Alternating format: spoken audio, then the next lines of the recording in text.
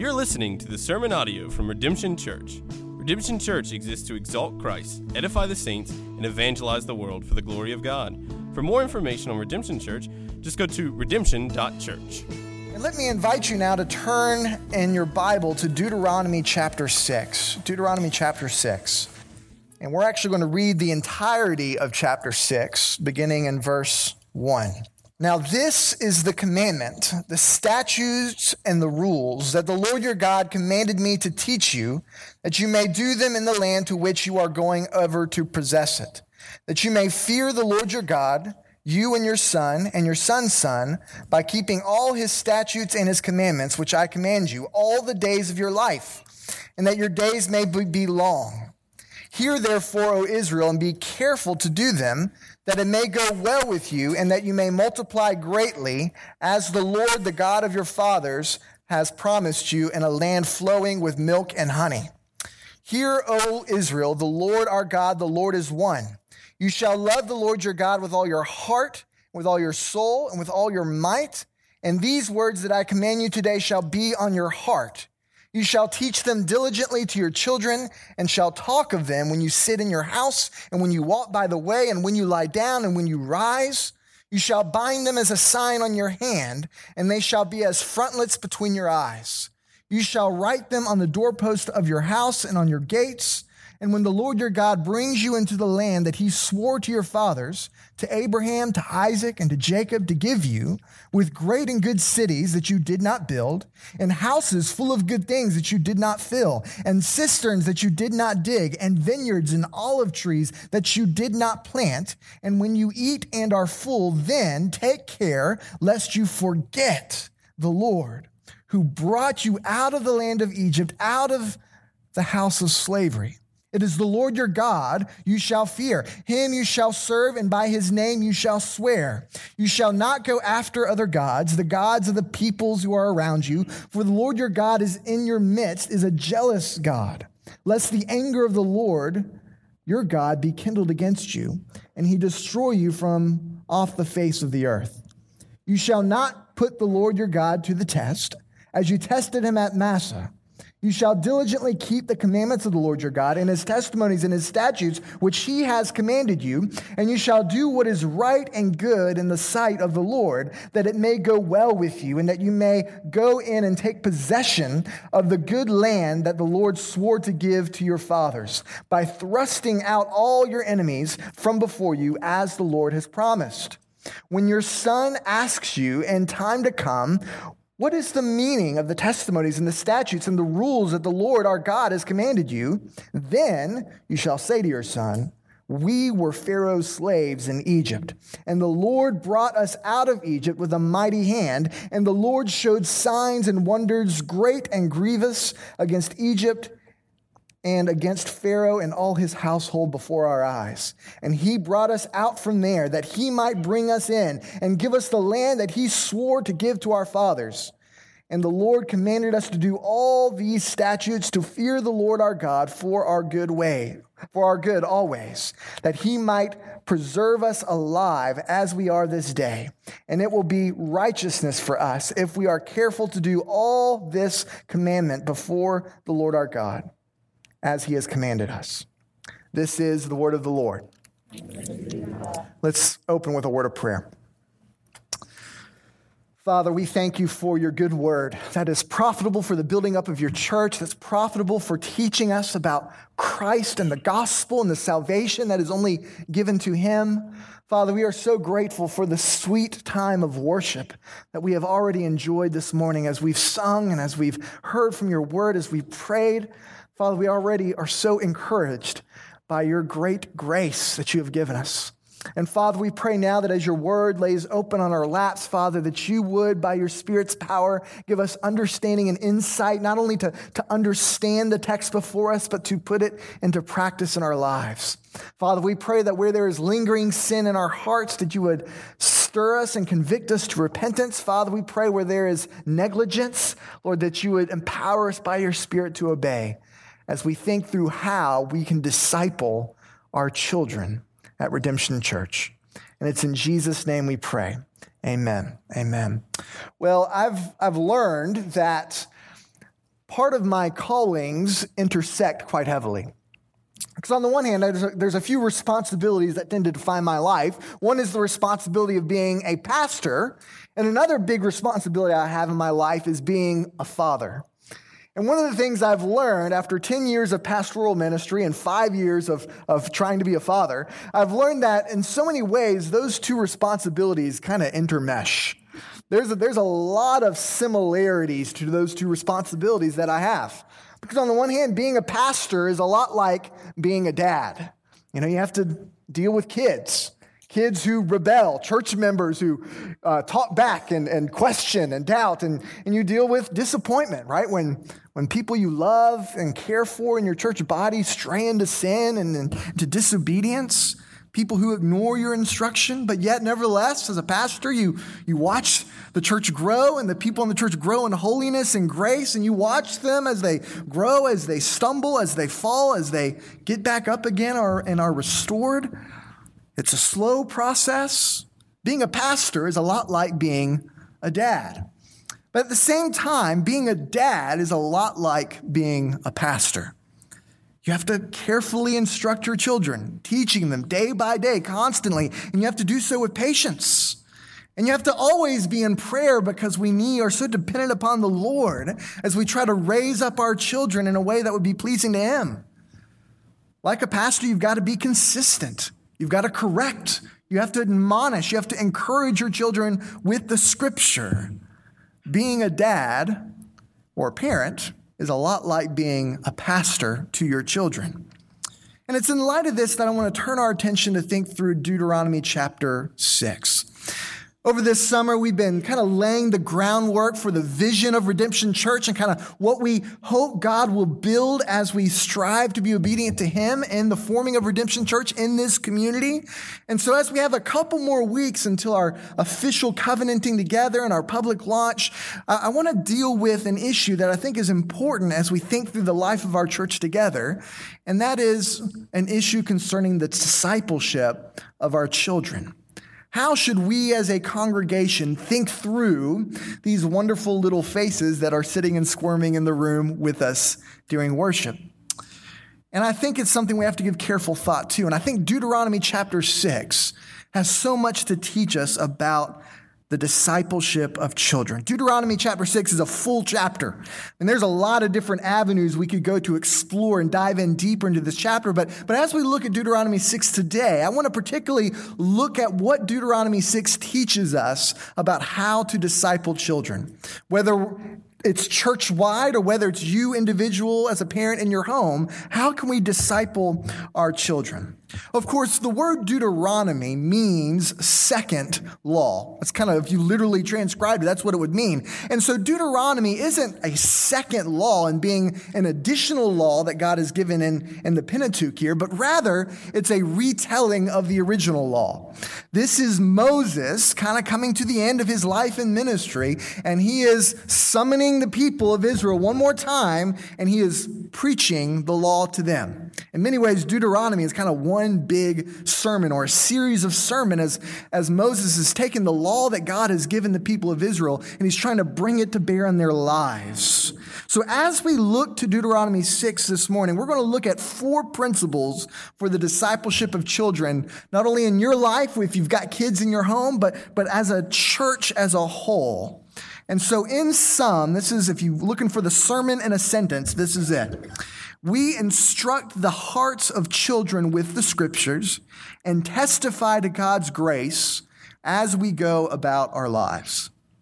So we instruct the hearts of children with the Scriptures, and we testify to God's grace as we go about our lives. So let's kind of dive into this text together. And the first thing I want to draw out, this first principle I want to illustrate for you is this: pass down scriptural instruction. We have to pass down scriptural instruction. Notice as you look at these first 3 verses of Deuteronomy 6, the emphasis that Moses places on this multi-generational dynamic. when it comes to the law. Look at what he says in verse 6, verse 1. It says, "Now this is the commandment, the statutes and the rules that the Lord your God commanded me to teach you, that you may do them in the land to which you are going to possess it." And then check this out in verse 2. "That you may fear the Lord your God, you and your son and your son's sons, by keeping all his statutes and his commandments, which I command you." Notice there the emphasis on not just you, but your children and your grandchildren. So as Moses is bringing the word of the Lord to bear on the people of Israel, he's encouraged them to look much broader than just your own life. That part of the responsibility Israel had is not just to make sure they knew the law, but that they were passing down the word of God to the next generation, to their children and to their grandchildren. You see, as we think through the Great Commission, Jesus tells us to make disciples of all nations. And of course, that's what we want to be about. We want to make sure the nations hear about Christ and the gospel, how he redeems and how he saves. But I want to suggest that the Great Commission is more than just reaching the nations. It's also about reaching generations. And as we think through what it means for us to be a Great Commission people, part of that means sending missionaries overseas. Part of it means pressing in and making sure the generations after us have the Word of God and have been taught the Word of God. So one of the things we have to do is we have to think about life after we die. You have to live with that sort of perspective. And that sounds kind of morbid. Most of us don't like to think about our deaths, let alone what happens after our deaths. But I want to suggest, I think the scriptures give us this command to think about the generations that will come after you're 6 feet underground.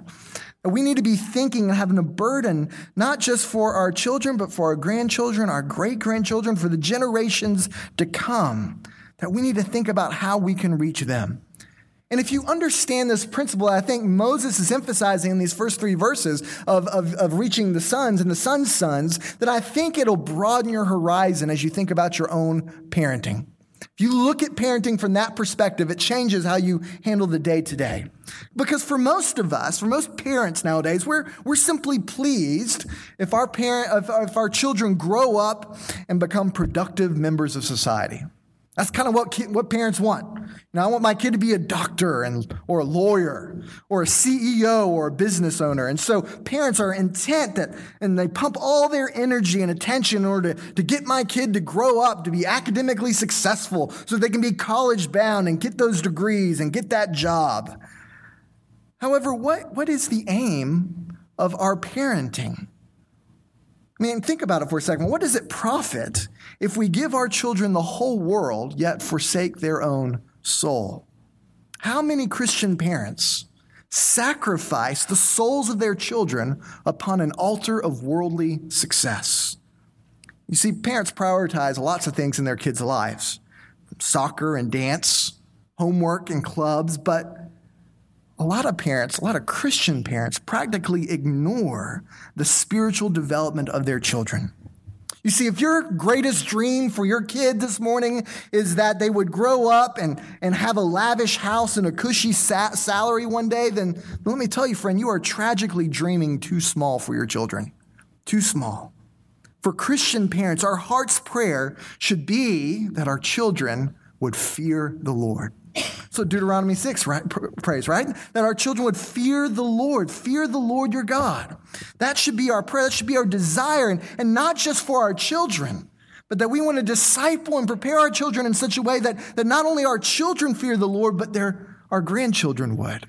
And our great-grandchildren would. If we want to invest in them now so that the legacy of faith we put into their lives and teach them would be passed on to generations to come. In other words, the primary focus of your parenting efforts should be to raise your children in such a way that the great-grandbaby that you may never hold would be brought up in the instruction of God's word and would fear the Lord.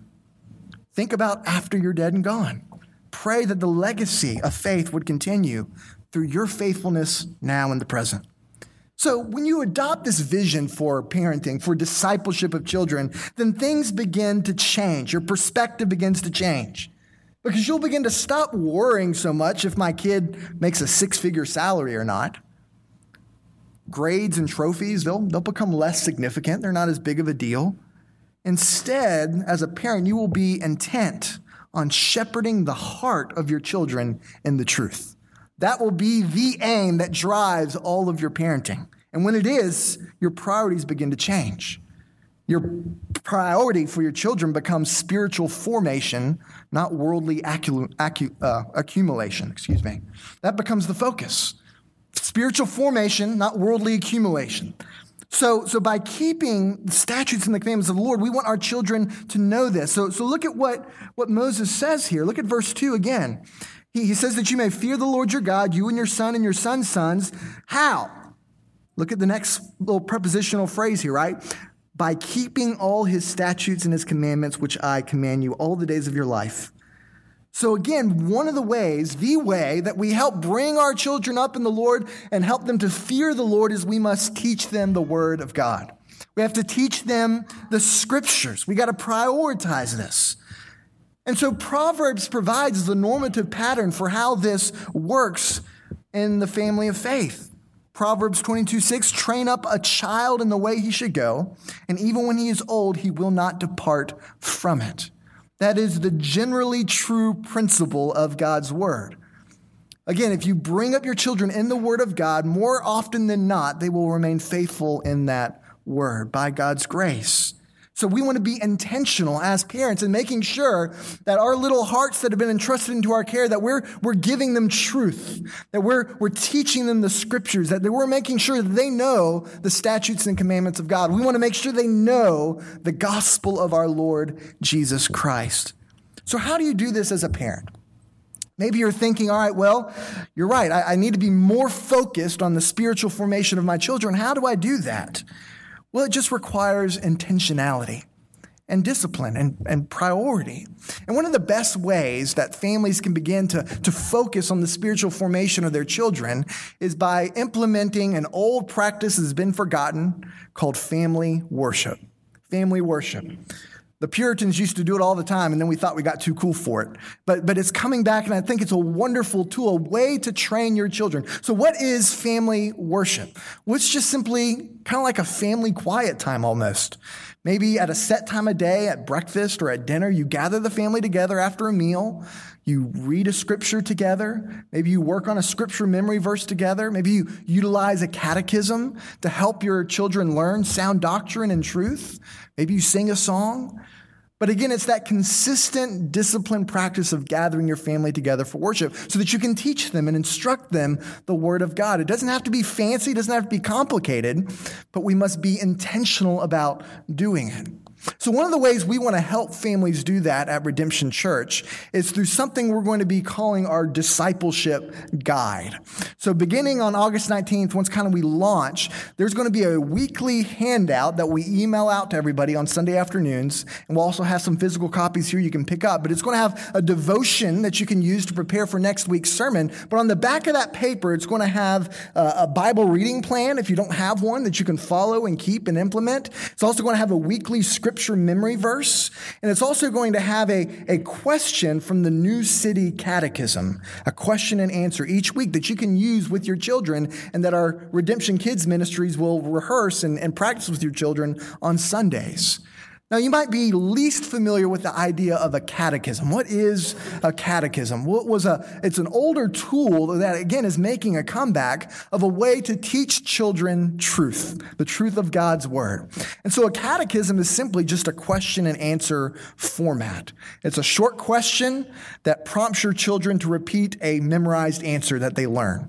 So the New City Catechism is a newer catechism that's been released and is so helpful in helping parents train their children up in the truth of God's word. And so we're going to be using that as a congregation. And so let me encourage you, moms and dads, to think through how can you implement this practice of family worship at your home and make that a disciplined priority. But at the same time, as a parent, you can only teach what you know. And I think one of the reasons that so many parents neglect the spiritual formation of their children is that they're not being spiritually formed themselves. You can't give what you don't have. Think about being on an airplane. If you pay attention to the stewardess when she's going through the emergency instructions, you got to take your headphones out for that. But when you're listening to it, they go through the video, and what do they always tell you? In the event of a crash, the oxygen masks drop down, and then what are you supposed to do? Put it on your kid first? No, they tell you put your own mask on first and then put on the mask of your children. And I think when it comes to the discipleship of our children, it's a similar concept. That if moms and dads aren't investing themselves in the scriptures and knowledge of God and growing in truth, then rarely will that love of truth be passed down to their children. So parents, you've got to focus on your own discipleship so that you can disciple your children. But at the same time, don't get the feeling that you need to be like a PhD in theology in order to disciple your children. Start where you are, grow and learn, and pass down as you learn and grow the truth that you learn to your children. But this is the first principle I want to draw out for us: pass down scriptural instruction to our children. And that leads to the second principle I want to draw out for us, is shape the hearts of your children. Shape the hearts of your children. So if point one focuses on the content of discipleship, teach them the Bible, teach them the scriptures, I think point two focuses on the aim of discipleship. The aim being we're aiming for the heart of our children. So as you look at the beginning of verse 4, we see that Moses begins a very famous passage in the Bible called the Shema, which is based off of the Hebrew word here for hear with your ears. Hear, O Israel, the Lord our God, the Lord is one. And often this is called the greatest commandment. In fact, you remember when Jesus was in speaking and teaching and was asked, what is sum up the commandments, what's the greatest commandment? And he says in Matthew 22, he quotes this verse: "You shall love the Lord your God with all your heart and with all your soul and with all your mind. This is the great and first commandment." So this is so important as we think through the discipleship of children, because it means that as we disciple children, we're not just aiming to make them Bible scholars. We don't want them to just become Bible drill experts, but rather we want our children to be pierced in the heart with the truth of God's word. Because if you don't aim for the heart, you'll end up just producing Pharisees. And Lord knows we don't need any more of them. We want to aim for the heart. So that means that as a parent, this is challenging, because you have to take the truth of God's word and make sure not only that they know it, but that their head is being connected to their heart. We tend to be on guard against this tendency to break down humanity into disconnected parts. There's a big theological conversation about how do you break down the parts of the soul? Is it one part, two part, or three? That's a meandering conversation for another day. But I think the important principle here is that we often overly separate the different parts of the human being. You got the mind and the heart, right? So we tend to talk like, well, he's got head knowledge, but he doesn't have heart knowledge, as if the head and the heart are really disconnected from each other. Because they go together. We are one person, one human being. And so as we think about the discipleship of our children, we have to impress that truth upon the minds of our children. They can't believe if they don't know. They can't have it affect their heart if they can't know the truths mentally. But at the same time, we have to work on taking that truth and impressing it upon the heart. Love for God is not summoned in a vacuum of content, but rather it's summoned in a response to a confronted truth. So we must tell our children the truth so that they can love God truly. So we must teach our children the full counsel of God, truths about his glory, truths about his holiness, truth about his wrath towards our sin. We must teach about the grace of God and the love of God and the sending of his own son, Jesus Christ, to die in the place of sinners. We have to teach them about the hope of the resurrection and how Jesus on the third day rose again. And we want to teach them these truths. We want to teach them that they can have salvation by faith alone in Christ alone. That's what we want to teach them. But as we teach these truths to our children, our hope is not just that they can recite the correct answers back to us, but our prayer is that these truths would grip their little hearts, that they would be pierced to their soul, the very bone and marrow, by the word of God and by God's truth. But at the same time, we have to understand that their hearts can't be gripped by these truths if they have not learned these truths. So we must teach them the word of God. but aiming ultimately for the heart, not just the mind. As we think about what it means to be a parent, it's an overwhelming job. The most you and I can do as parents is simply put some kindling around the hearts of our children, and we must depend upon God to set it ablaze. That's a humbling place to be, because it means that you and I, we can't save our children. Only Jesus can do that by his Spirit's power. But yet we build that kindling around the hearts of our children. We put truth around it. We fill up as much as we can so that when God sends the fire from heaven, that there is much to catch ablaze, so that their little lives might become burning infernos of passion and zeal and love and mission for God. And so we pray and we hope that God would change our children's hearts, that he would cause them to be born again. So that's our hope. We teach them the content of the scriptures, and secondly, we shape the hearts of our children. And then thirdly, we disciple everywhere. We disciple everywhere. Everywhere we go. Look at verse 6 through 9 of Deuteronomy 6. Look at what Moses says. And these words that I command you today shall be on your heart. There's the emphasis on the heart again, right? You shall teach them diligently to your children and shall talk of them when you sit in your house, when you walk by the way, when you lie down, and when you rise. You shall bind them as a sign on your hand, and they shall be as frontlets between your eyes. You shall write them on the doorposts of your house and on your gates. Look at the way Moses structures this passage. It's a series of opposites. So he talks firstly here, he talks about the idea of sitting and walking. When you sit in your house, when you walk by the way, opposite postures. Then he talks about when you lie down and when you rise. So the feeling behind this passage as Moses is communicating is no matter what posture you're in, you're teaching your children. You're bringing them up in the commandments of God. There is no downtime, so to speak. And you see, too, that this emphasis of binding the truths upon your arms, upon your eyes, putting them on doorposts. I mean, the idea is we want to surround our children with the Word of God. And there are a lot of ways we can do that as parents. Maybe it means writing it on your doorpost, but it's thinking through creative ways of how can I surround my children everywhere they go with the scriptures. Maybe it's just writing a little scripture verse for the day on their mirror so they'll see it when they wake up. Maybe it's quoting a scripture when you're trying to counsel them or discipline them.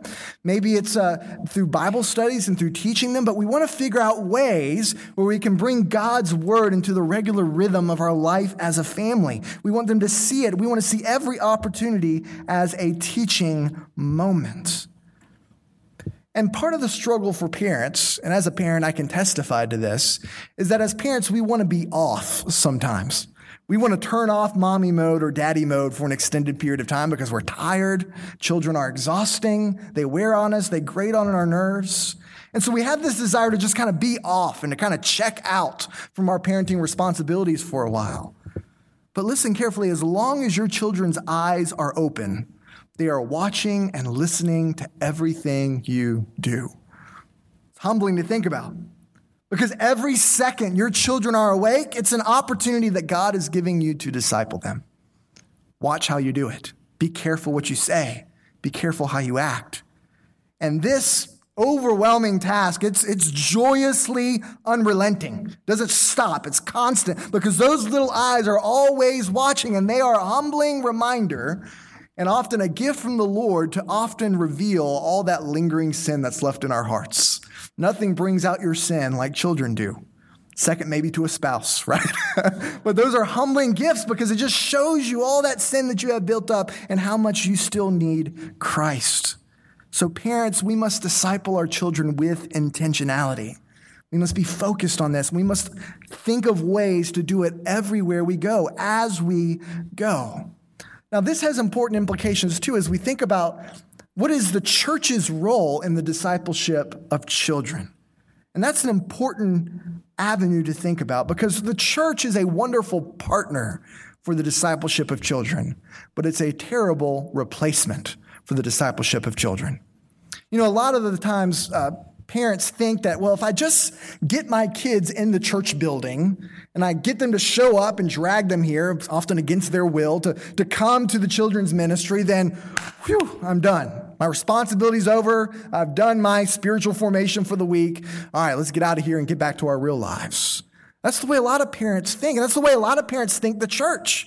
That if I can just get my kids to come, then yeah, they're going to be like spiritual superstars. They're going to be like Paul or Peter or somebody like that. But let me tell you, the church is a wonderful partner to come alongside you, but we only have your children 1 hour a week. If that, you're with them all the other hours, 168 hours a week. We get them for 1.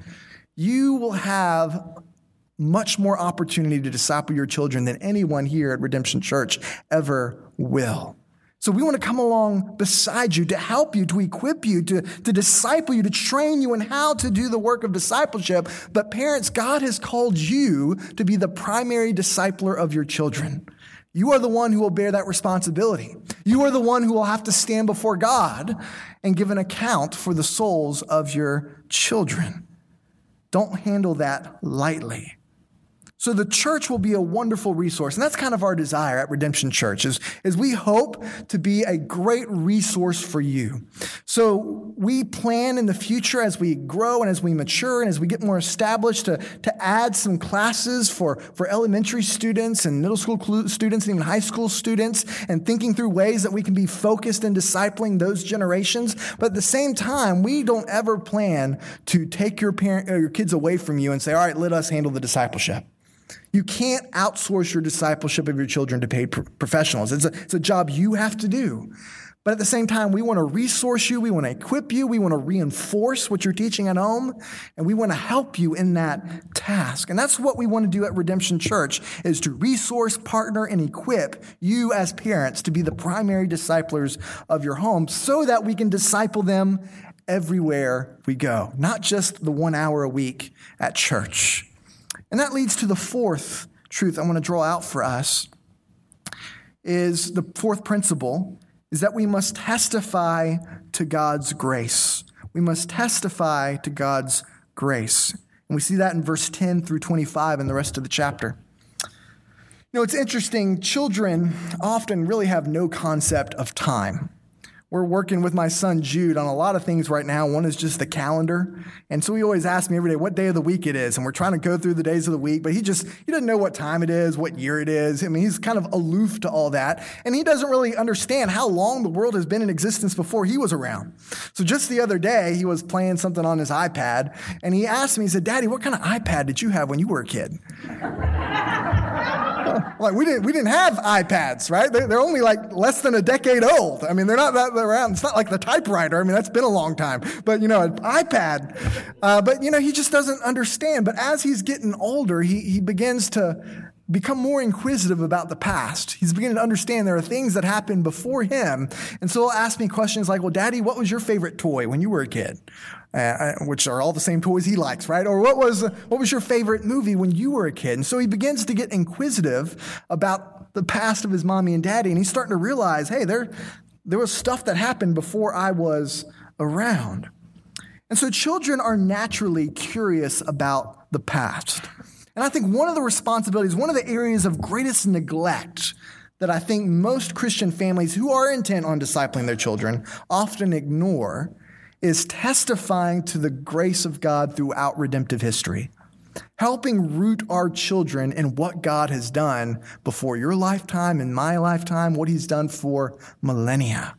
And I think that's the danger that Moses emphasizes in the last half of this chapter. Again, there's a lot here we could go into, but it's fascinating to me that Moses is constantly warning the people against forgetfulness. He's warning them, don't forget. Don't forget where you came from. Don't forget how God saved you. Don't forget how God redeemed you. Don't forget how you got all these wonderful blessings of the new land. And so Moses is constantly emphasizing this. And I'm convinced, I think forgetfulness is perhaps the most dangerous temptation in the Christian life. We forget what God's done in our lives, let alone in the lives of saints generations past. We assume, we neglect, we ignore. And nothing derails a generation like spiritual amnesia.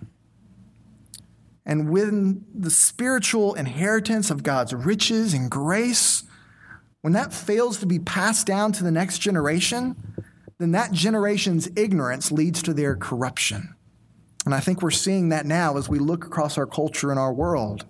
The gospel was assumed, it was forgotten, and now it's despised in much of our world. So look at what Moses says here. Look at verse 10 through 12.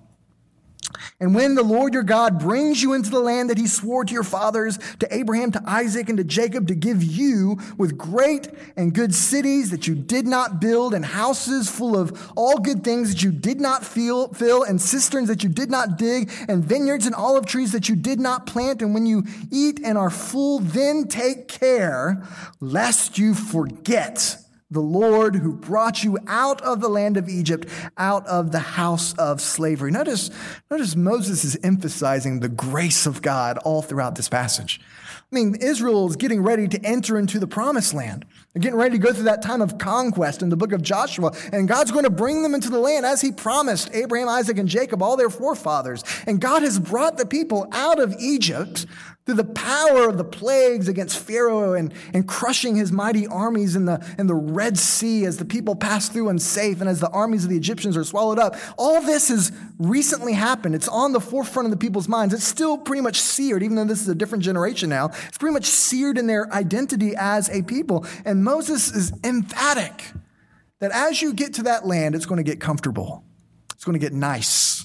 There's going to be lots of blessing that will come from that land. And don't forget where you got it from. It came from God's grace. He is the one who did it. You didn't build these cities. You didn't fill these cisterns. You didn't plant those vineyards. God has given them to you by his grace and by his power. Go down to verse 20 and let's read here. When your son asks you in time to come, what is the meaning of the testimonies and the statutes and the rules that the Lord our God has commanded you? So he's imagining here for a second. Imagine your kid comes up to you, and this is a question parents we might get. What's the point of the Bible? What is the scriptures all about? Why does God want us to live this way and act this way and do these things? What's going on here? And notice how Moses responds. He doesn't respond, well, God says it, you need to do it.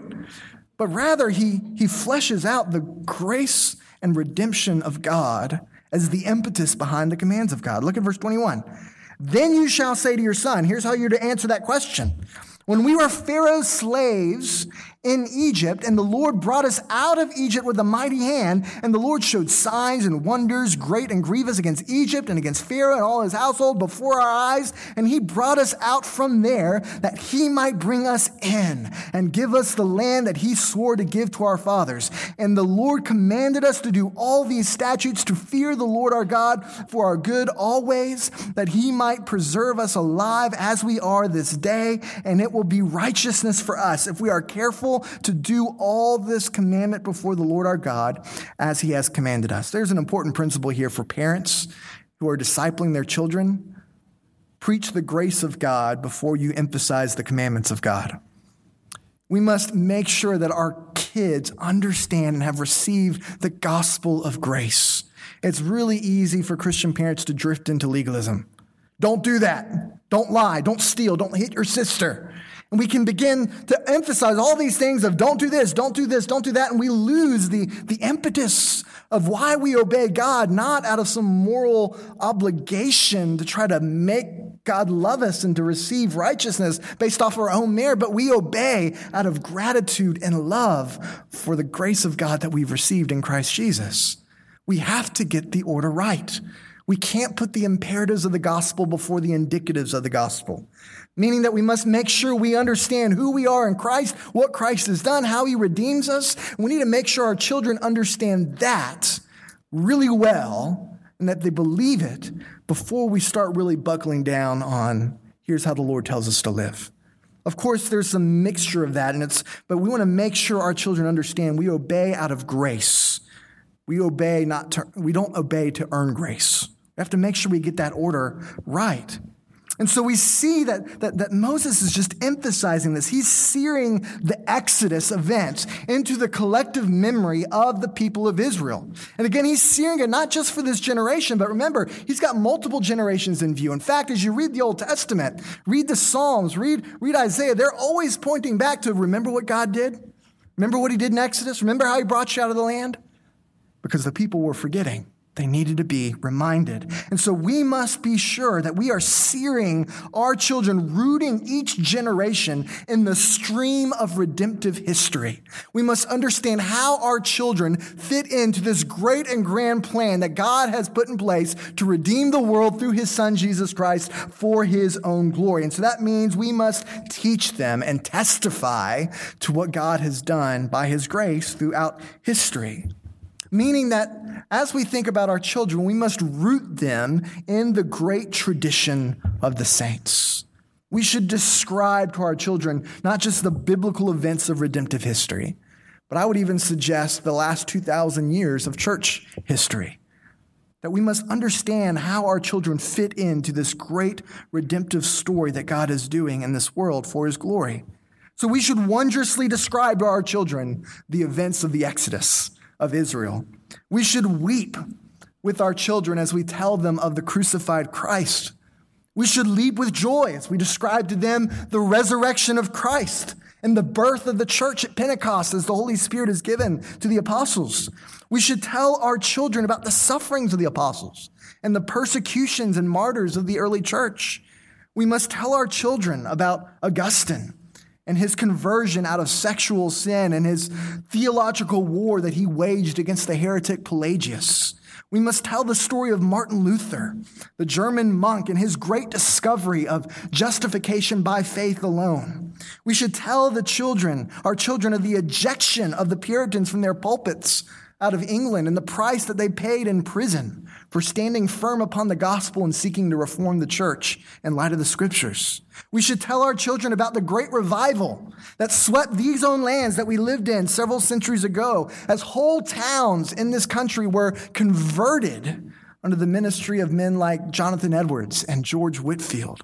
We should tell our children about the great suffering of some of those first missionaries like Adoniram Judson, that endured such prolific suffering as he took the gospel to India. We should tell our children about how God has worked in the lives of men in the 20th century, men like D.L. Moody and Martin Lloyd-Jones and Billy Graham and Jim Elliot. We should testify to our children, these saints who have come before us, these saints that had their flaws in a lot of different ways, but who in other ways were so faithful. We must teach them their faithfulness and their failures in order to testify to our children that history is not about you. It's not about me. It's not about any of these individuals. It's about God and his grace and his glory as he is building up his church for the glory of his name. We must testify. We must help our children understand this.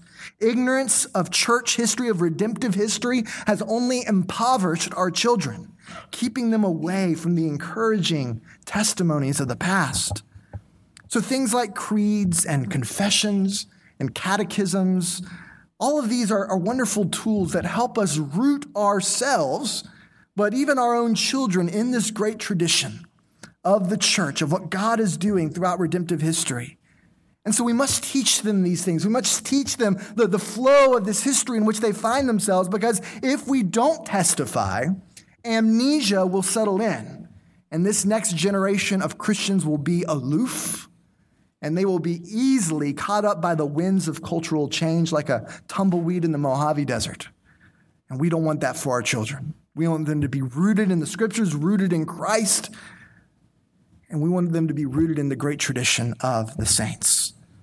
So part of this is not just sharing with your children this great tradition, but also sharing and testifying to God's grace in your own life. I think our children so often need to hear about how we came to know the Lord, about the sins that the Lord has saved us from. And of course, you got to be discerning about that as your children grow. But you never need to present yourself as a parent as if you've got it all together. Because guess what? Your kids know you're a liar, right? They do. And so we need to help them see that mommy and daddy needs Jesus just as much as you do. We need forgiveness. We need grace. We sin. even ask your children for forgiveness when you sin against them and when you speak harshly towards them. All of this is sharing with your children that we are sinners who are in desperate need of God's grace. So children in this room, we love you. We are glad you are here. And our hope, not only for your parents, but for all of Redemption Church, is that this would be a place where you can grow up, where you will hear the word of God preached faithfully. We want to help teach you on what the Bible has to say. And our prayer is that as you learn more about God and learn more about history and what God has done throughout the scriptures, that you would believe in Jesus as your Savior and Lord, that God would give you a new heart, that you would receive Jesus as your Savior and Lord by faith alone. That's our prayer for you. And we want Redemption Church to be an environment that helps encourage you and build you up in that. Parents, we know parenting is a weighty responsibility. If you've got children living in your home, these are some of the most important years of your life in terms of discipleship and Great Commission work. It's a weighty responsibility. Don't neglect it. Don't ignore it. Don't go off.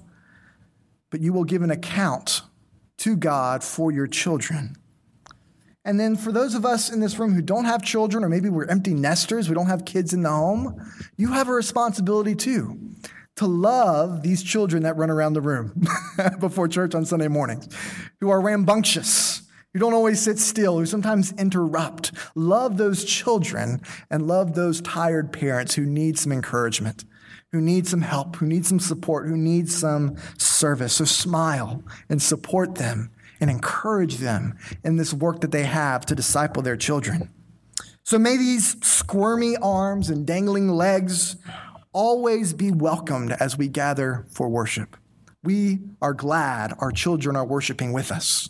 We welcome the distractions. We do this by design because we want our children to love the Lord, to hear the word of God. So may we not see children as a burden, as distractions, as inconvenience, but may we see our children as a joyous and weighty responsibility.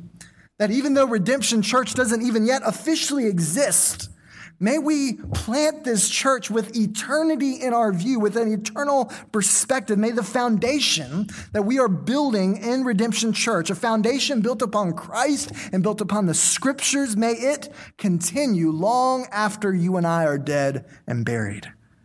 If the Lord tarries, may we leave our children and our grandchildren and our great-grandchildren with a gospel legacy, faithfully passing down the gospel of Jesus Christ and entrusting our children to steward it faithfully to our grandchildren. Let's pray together. Father, we are in so need of your Son, Jesus Christ, and for the grace that we have in him. Father, we are thankful that it is by your grace alone that we are saved, that we are redeemed, that we are made new. And Father, we pray that it's out of this grace that we come before you as we think about the discipleship of our children. Lord, we know that there are many failures that parents endure in their parenting. Lord, we don't always disciple our children well. We're negligent. We're disobedient. Father, I pray that where there is failure in this room, that we would confess that sin, we would repent of it, but Lord, that we would have confidence that you have forgiven us of our parenting failures, and Lord, that you have given us a new day, no matter how old our children, to start afresh and anew and instructing them with the word of God. Father, I do pray for parents in this room with children in their home now, Lord, that they would understand the weighty responsibility that they have. And Lord, I pray that those of us in Redemption Church, that as we build these next generation's ministries of Redemption Kids, Lord, that we would be intentional and coming alongside these parents and encouraging them in their work, training them in their work, and helping them in the discipleship of their children. Father, we are so excited to see Redemption Church so closely coming to existence and formation. And Father, we pray that even what we're starting today, this foundation we're trying to build upon your word, Lord, we pray that we would think through not just this next month or year of this church's existence, but Lord, that we would be thinking through the next 50, 60, 70 years. Lord, if you tarry, and if you've yet to come back, Lord, we pray that this foundation that we're building, that we would pass it on to our children. And Lord, that our children would continue to faithfully pass the gospel down to the next generation. Father, we pray, Lord, that you would save and redeem the hearts of these little children in our church. That, Lord, at your time and at your will, that you would awaken them to the beauties of the cross, of the gospel of Jesus Christ, and, Lord, that they would repent and believe in Jesus.